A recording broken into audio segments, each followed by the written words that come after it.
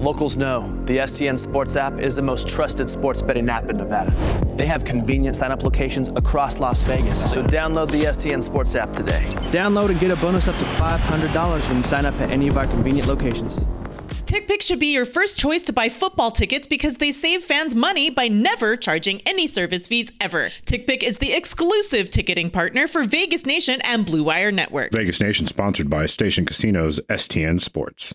Download the app and get a bonus up to $500 when you sign up. Sports, entertainment, little to no culture. It's time for Unsportsmanlike Conduct with Ed Graney and Adam Hill. Hey, welcome into Unsportsmanlike Conduct of the Vegas Nation, sponsored by Station Casinos STN Sports and presented by TickPick. We're your hosts, Ed Graney and Adam Hill. We're here each week to give you our thoughts on the Las Vegas Raiders before entering the world of news and topics we find interesting. Here we go, Adam, 34-24. We were there in Denver. I want to talk to you about one thing in particular because for the first several weeks of the season, it was the much maligned offensive line, and they were easy to pick on. We gave the people the Pro Football Focus numbers and the ratings and the rankings. I'm not going to say they turned into a great offensive line overnight, but I did think they maybe played their best game of the season. I want to know what you thought there, and does that give you any hope as they move towards the Philly game this week that they've maybe turned a corner? I mean, I think you at least have to be encouraged. I think that's where you start, right? Where hey, that was a good performance. It wasn't great. They're not going to blow anybody away. It's not like they went out and ran the ball for carry and just completely transformed themselves, but it was a positive step. I think it was the type of offensive line performance that's not going to kill you. And I think that's a big change from what you saw earlier in the season. So I think if you're the Raiders, you take a step back and say, okay, that was good. If that's something you build off of, if that's the baseline and say, okay, this is where, we're going to build off and move forward, that's great. Now, if that was the best they can do, that's trouble. Like that's a problem. Yeah, that's troubling. You noticed something also. They've been hurt and banged up in the tight end position with Carrier out, and they've got other injuries now. But they've still got Waller. They still got Foster Moreau. I want to ask you one thing about Foster Moreau. You noticed on one of his blocks, he had 3 people out on the Jacobs TD run. Is Foster Moreau, in your mind, undervalued? Maybe. Listen, I think that he can do more, and they believe he can do more, and he will do more in the passing game. I think that's a progression that I think they want to make and they can make. I do still think he can be a real factor in the red zone where they've struggled a bit on offense. I think that's a step that they can make, but last week we saw him take a real step forward as a blocker, and I think that's something he can do and that they want him to do. That they can continue to build off of that because he has struggled in that area a little bit, even though he's more than capable of it. And he's had success doing it in the league. Like he just hasn't done it consistently enough. And last week you saw when he's committed and he's focused and he wants to do it, he is more than capable as a blocker. And you mentioned the one play. I mean, he basically blew up 3 defenders on the same play. And, that was not only impressive for what he did, but I think you also have to give him credit for a lot of what the offensive line did. You saw how much better Leatherwood was, how much better Parker was last week.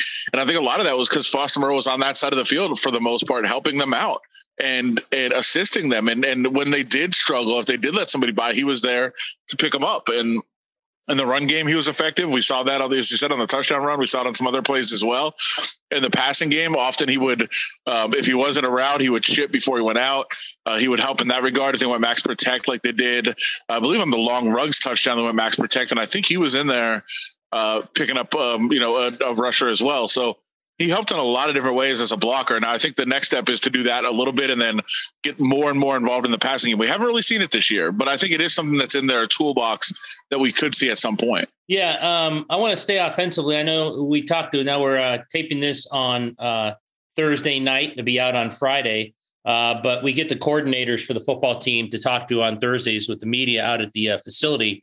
I know you asked Greg Olsen about this. I thought it was fascinating. One thing we both talked about last week was how would Greg Olsen, in absence of John Gruden, call a game as the play caller?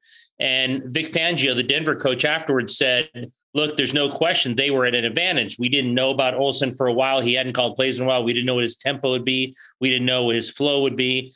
Well, I think the Eagles are going to have a much better chance now because they have a game on film. They're going to be able to see down and distance and what he called in certain situations. So that's going to be on him to adjust. But I know you asked him a few questions today about play action, Carr under center. Like when you were watching that game last week when we were in Denver, how much did you say, man, this is a lot different than when John Gruden was calling plays? Or was it just formations that kind of got you thinking? I mean, it was the subtleties. And I think one is early down play action, which they are 32nd in the league by a large margin in that. And I think you saw it a little bit more worked into the offense last week. And that was something I asked Greg Olsen if that's something he stressed. He basically said, no, you were there. But I think one of the things, I don't think he wants to just come out and say he's doing that. One, it's tipping your hand and giving away what you want to do. Two, maybe a slap in the face to John Gruden to say, hey, I don't think he was doing this enough. And I don't think anybody, especially Greg Olsen, who's very close with John Gruden, is going to say something like that. So but it is interesting to watch. Do they do more and more early down play action? Do they? I mean, I almost stood up and fainted when they ran a screenplay last week. I was going to say, I think you were sitting next to me. You yelled out, "Screen!" I was like, "Wait, is this the Raiders' offense running a screen? This is insane." So yeah, and especially when you've had struggles in the offensive line, like why not mix in a screen here and there? And you saw that happen. And obviously early in the game, Derek Carr a little bit more under center, which they've had trouble with the shotgun exchange, at times this year. So those things and that that helps you run a little bit more play action even when you're under center. So I think those things you're noticing, you're picking up on it. It's not like they blew you away. They didn't come out and run like 5 screens last week. They ran 1, but it's something in the early down play action. They're still probably the lowest rate in the league, but at least they did it a couple of times. So it's something to watch and monitor and see what they continue to do with the offense. But there's definitely going to be subtle changes to the offense. And, Greg Olsen said it, his job when John Gruden was there was to give suggestions, say, hey, I saw this, or I noticed this, or maybe this will work. Now those suggestions become actual play calls. He's the one calling the play. And so, it is going to be different. There's going to be changes. And you're right. I think for a game or two, you have an advantage in that nobody knows your tendencies, but pretty soon people are going to know what you do and they're going to know your tendencies and see what you like to do. And now it's the struggle to kind of stay one step ahead of that process. I want to stay there before we go over the other side and the day Max Crosby had defensively. But let's talk about the Joker. We love Jokers. There's been many of them since we've been around covering this team. $11 million of this Joker, Kenyon Drake, gets in the end zone a couple times. I don't know if that's going to happen every week. I hope not this week because you do props and I'm going under on that. I don't think he'll score this week. But we finally saw the Joker. Again, I'll go back to, don't want to beat a dead horse here, but was this a byproduct of Greg Olsen and not John Gruden calling the plays? I don't know. And we talked about this on the post game, and I want to see how they use Kenyon Drake going forward.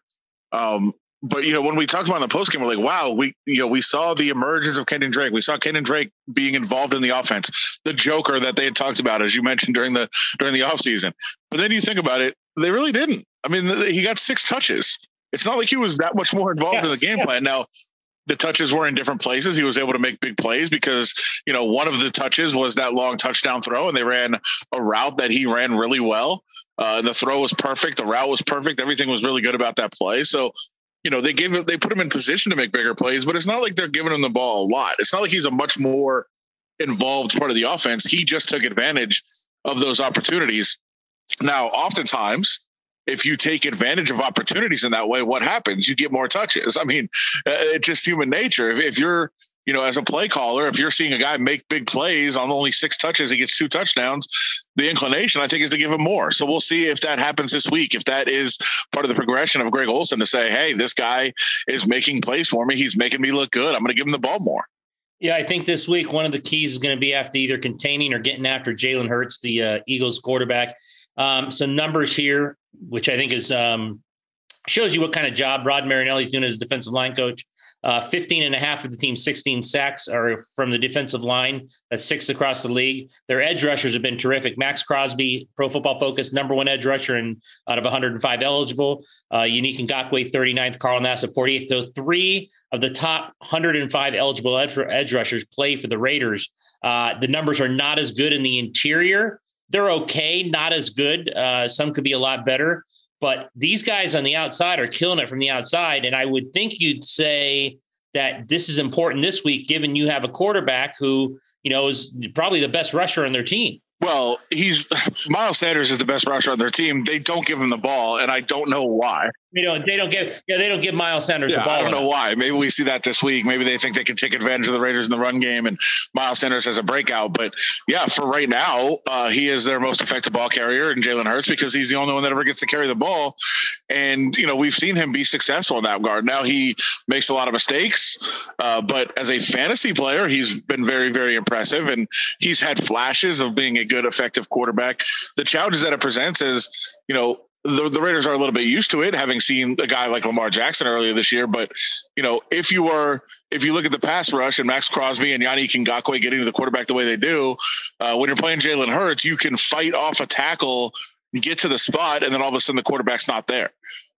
So that's always the risk of going against a quarterback with that kind of rushing ability, that, you run a spin move or you run a slant, you run a stunt on the defensive line and you get home and you're like, hey, where's the quarterback? He's gone now. So they've got to have discipline in terms of maintaining their lanes in the rush. They can't let Jalen Hurts escape the pocket, especially when, the Raiders tend to be a 4-man rushing team and not blitz a whole lot. They might do it a little bit more against Hurts. I would expect it actually. But yeah, you can't get frustrated and you have to maintain the discipline of, keeping him contained. And I think they've done a pretty good job of that. As I said, they got some practice against Lamar Jackson. They faced a couple of quarterbacks with some, ability to run, but they need to keep doing what they're doing, keep generating pressure, get there. And, like I said, make sure he doesn't escape because that's where he's going to really kill you with some of the bigger plays. But yeah, it's a different challenge for sure. It's something different to monitor and be prepared for. But the way the defensive line is playing, I'm sure they're confident against anybody. Locals know the STN Sports app is the most trusted sports betting app in Nevada. They have convenient sign-up locations across Las Vegas. So download the STN Sports app today. Download and get a bonus up to $500 when you sign up at any of our convenient locations.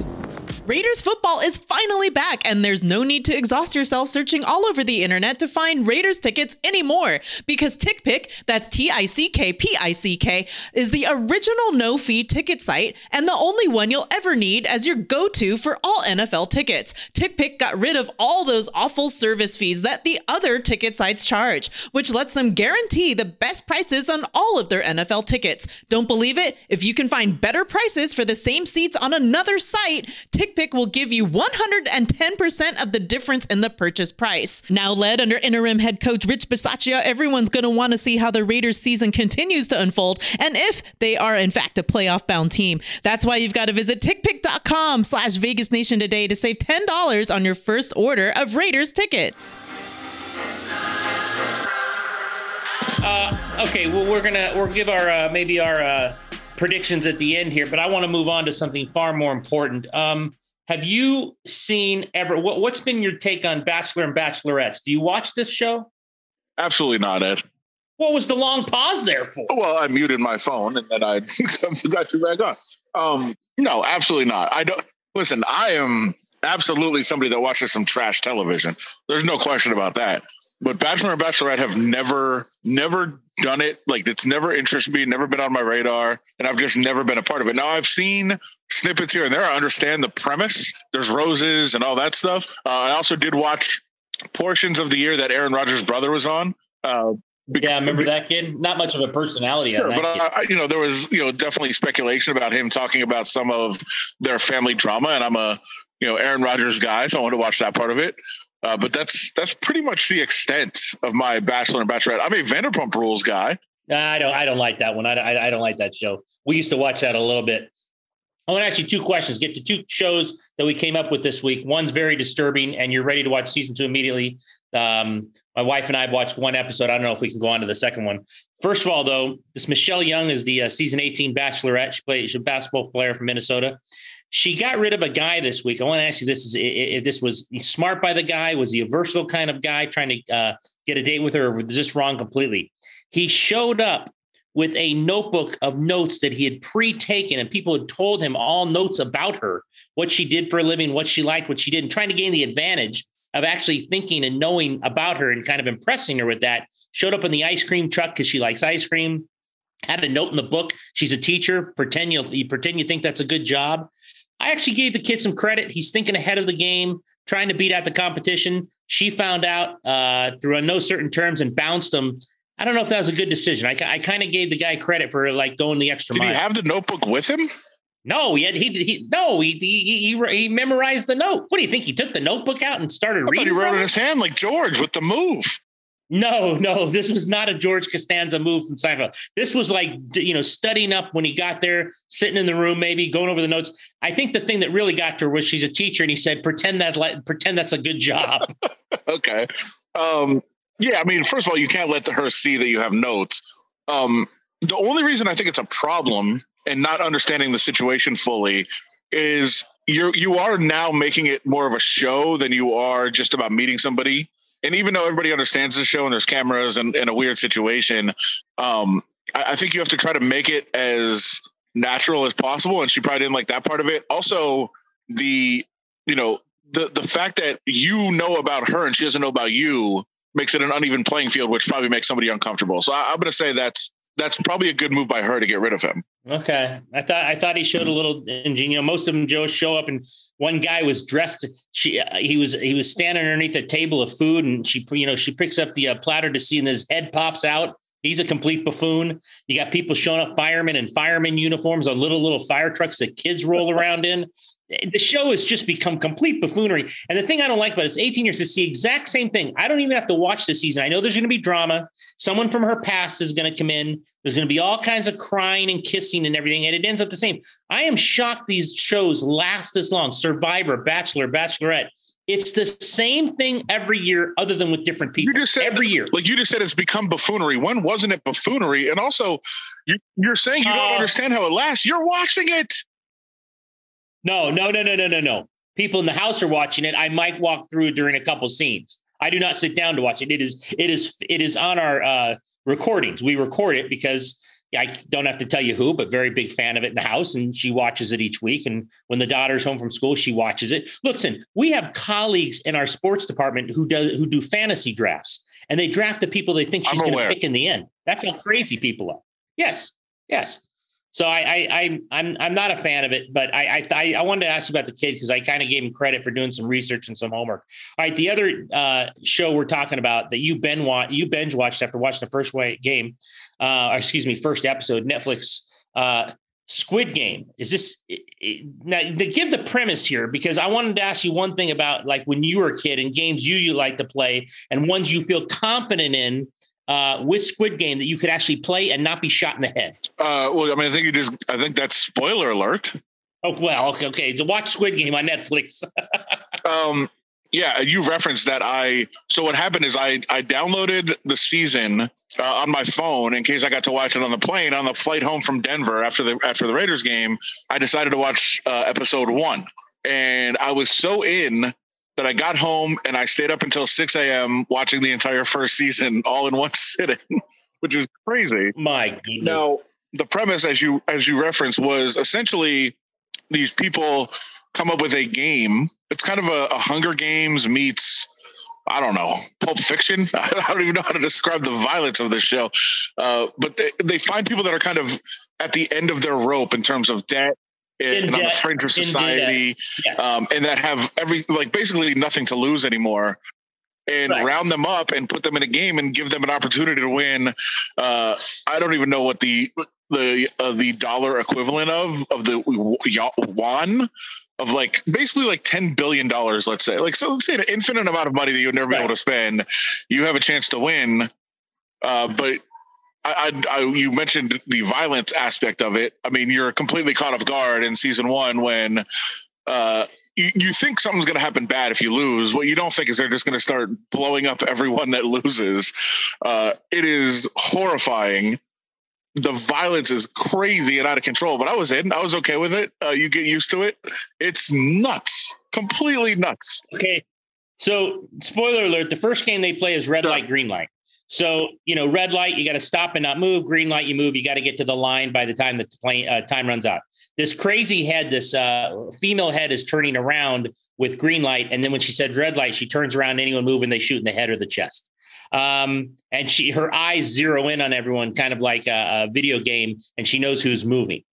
My question to you is, if you were in a real life Squid Game and you had to pick one child's game that you could pick to where you didn't think you'd die or get killed, but maybe have a chance to win the money, what would it have been?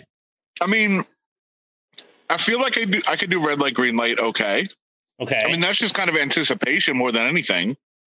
The way you get caught is if you get too far out on your toes and you're trying to, go too fast. You just have to go slow.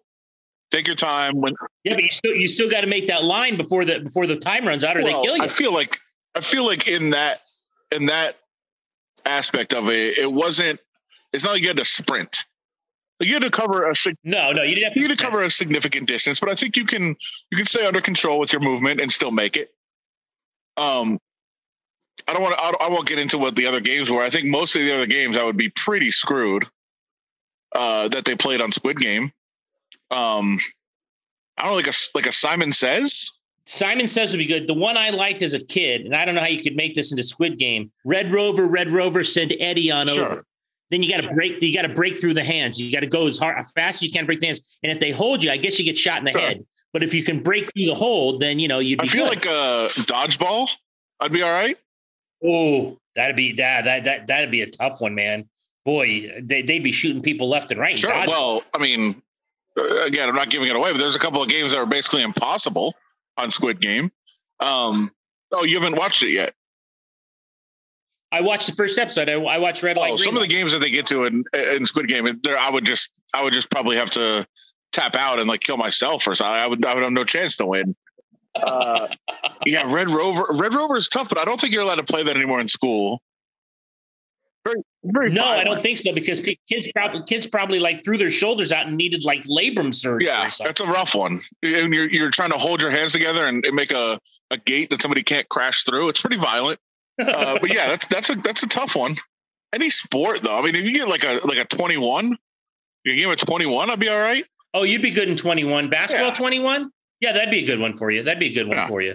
I'm going to watch the rest of it, Squid Game. You've already watched it. Let me leave us with this then. If people start watching on Netflix, because this guy tried to get this thing made for decades and decades, and they finally got it made, which I think we both assume now for a season 2, they're going to pay this guy hundreds of millions of dollars, if not more, just to make a second season and to do this because it's so popular on Netflix.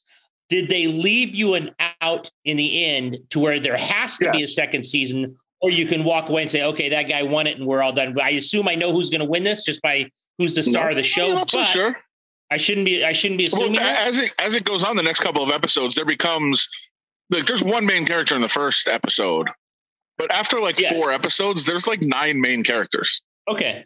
So how about the gal? Does she make it? I like the North Korean gal. Sure. Follow her on Instagram. I'll let you know her tag. She's good. I'm asking you if she's okay. She's still, if there's a season 2. Anything away, but listen, give anything away. We've told people the entire show. No, not at all. I will say that the last episode is clearly a setup for a season 2. And in fact, I if it was me, man, I might not even watch the last episode. I did not love the last episode. I loved it all the way up. I loved the first 8, and then the 9th and final episode, I wasn't a big fan. Well, we encourage you to watch it if you're listening out there, if you haven't already on Netflix. Watch Squid Game and close your eyes in the first episode because it gets really weird and violent. It gets worse. Well, if it's worse than the first one, then really hide your eyes because the first one was completely crazy. That's going to do it for our latest edition of Unsportsmanlike Conduct of the Vegas Nation, sponsored by Station Casinos STN Sports and presented by TickPick. Remember now, there are new episodes of Vegas Nation every Monday, Wednesday, and Friday. Subscribe to Vegas Nation on Apple Podcasts, Spotify, or any podcasting app. You can also check out Vegas Nation Game Day while we preview the Raiders and Eagles. Find all that coverage and more at vegasnation.com. For our producer, Larry Muir, and my co-host, Adam Hill, I'm Ed Graney. We'll talk to you next week.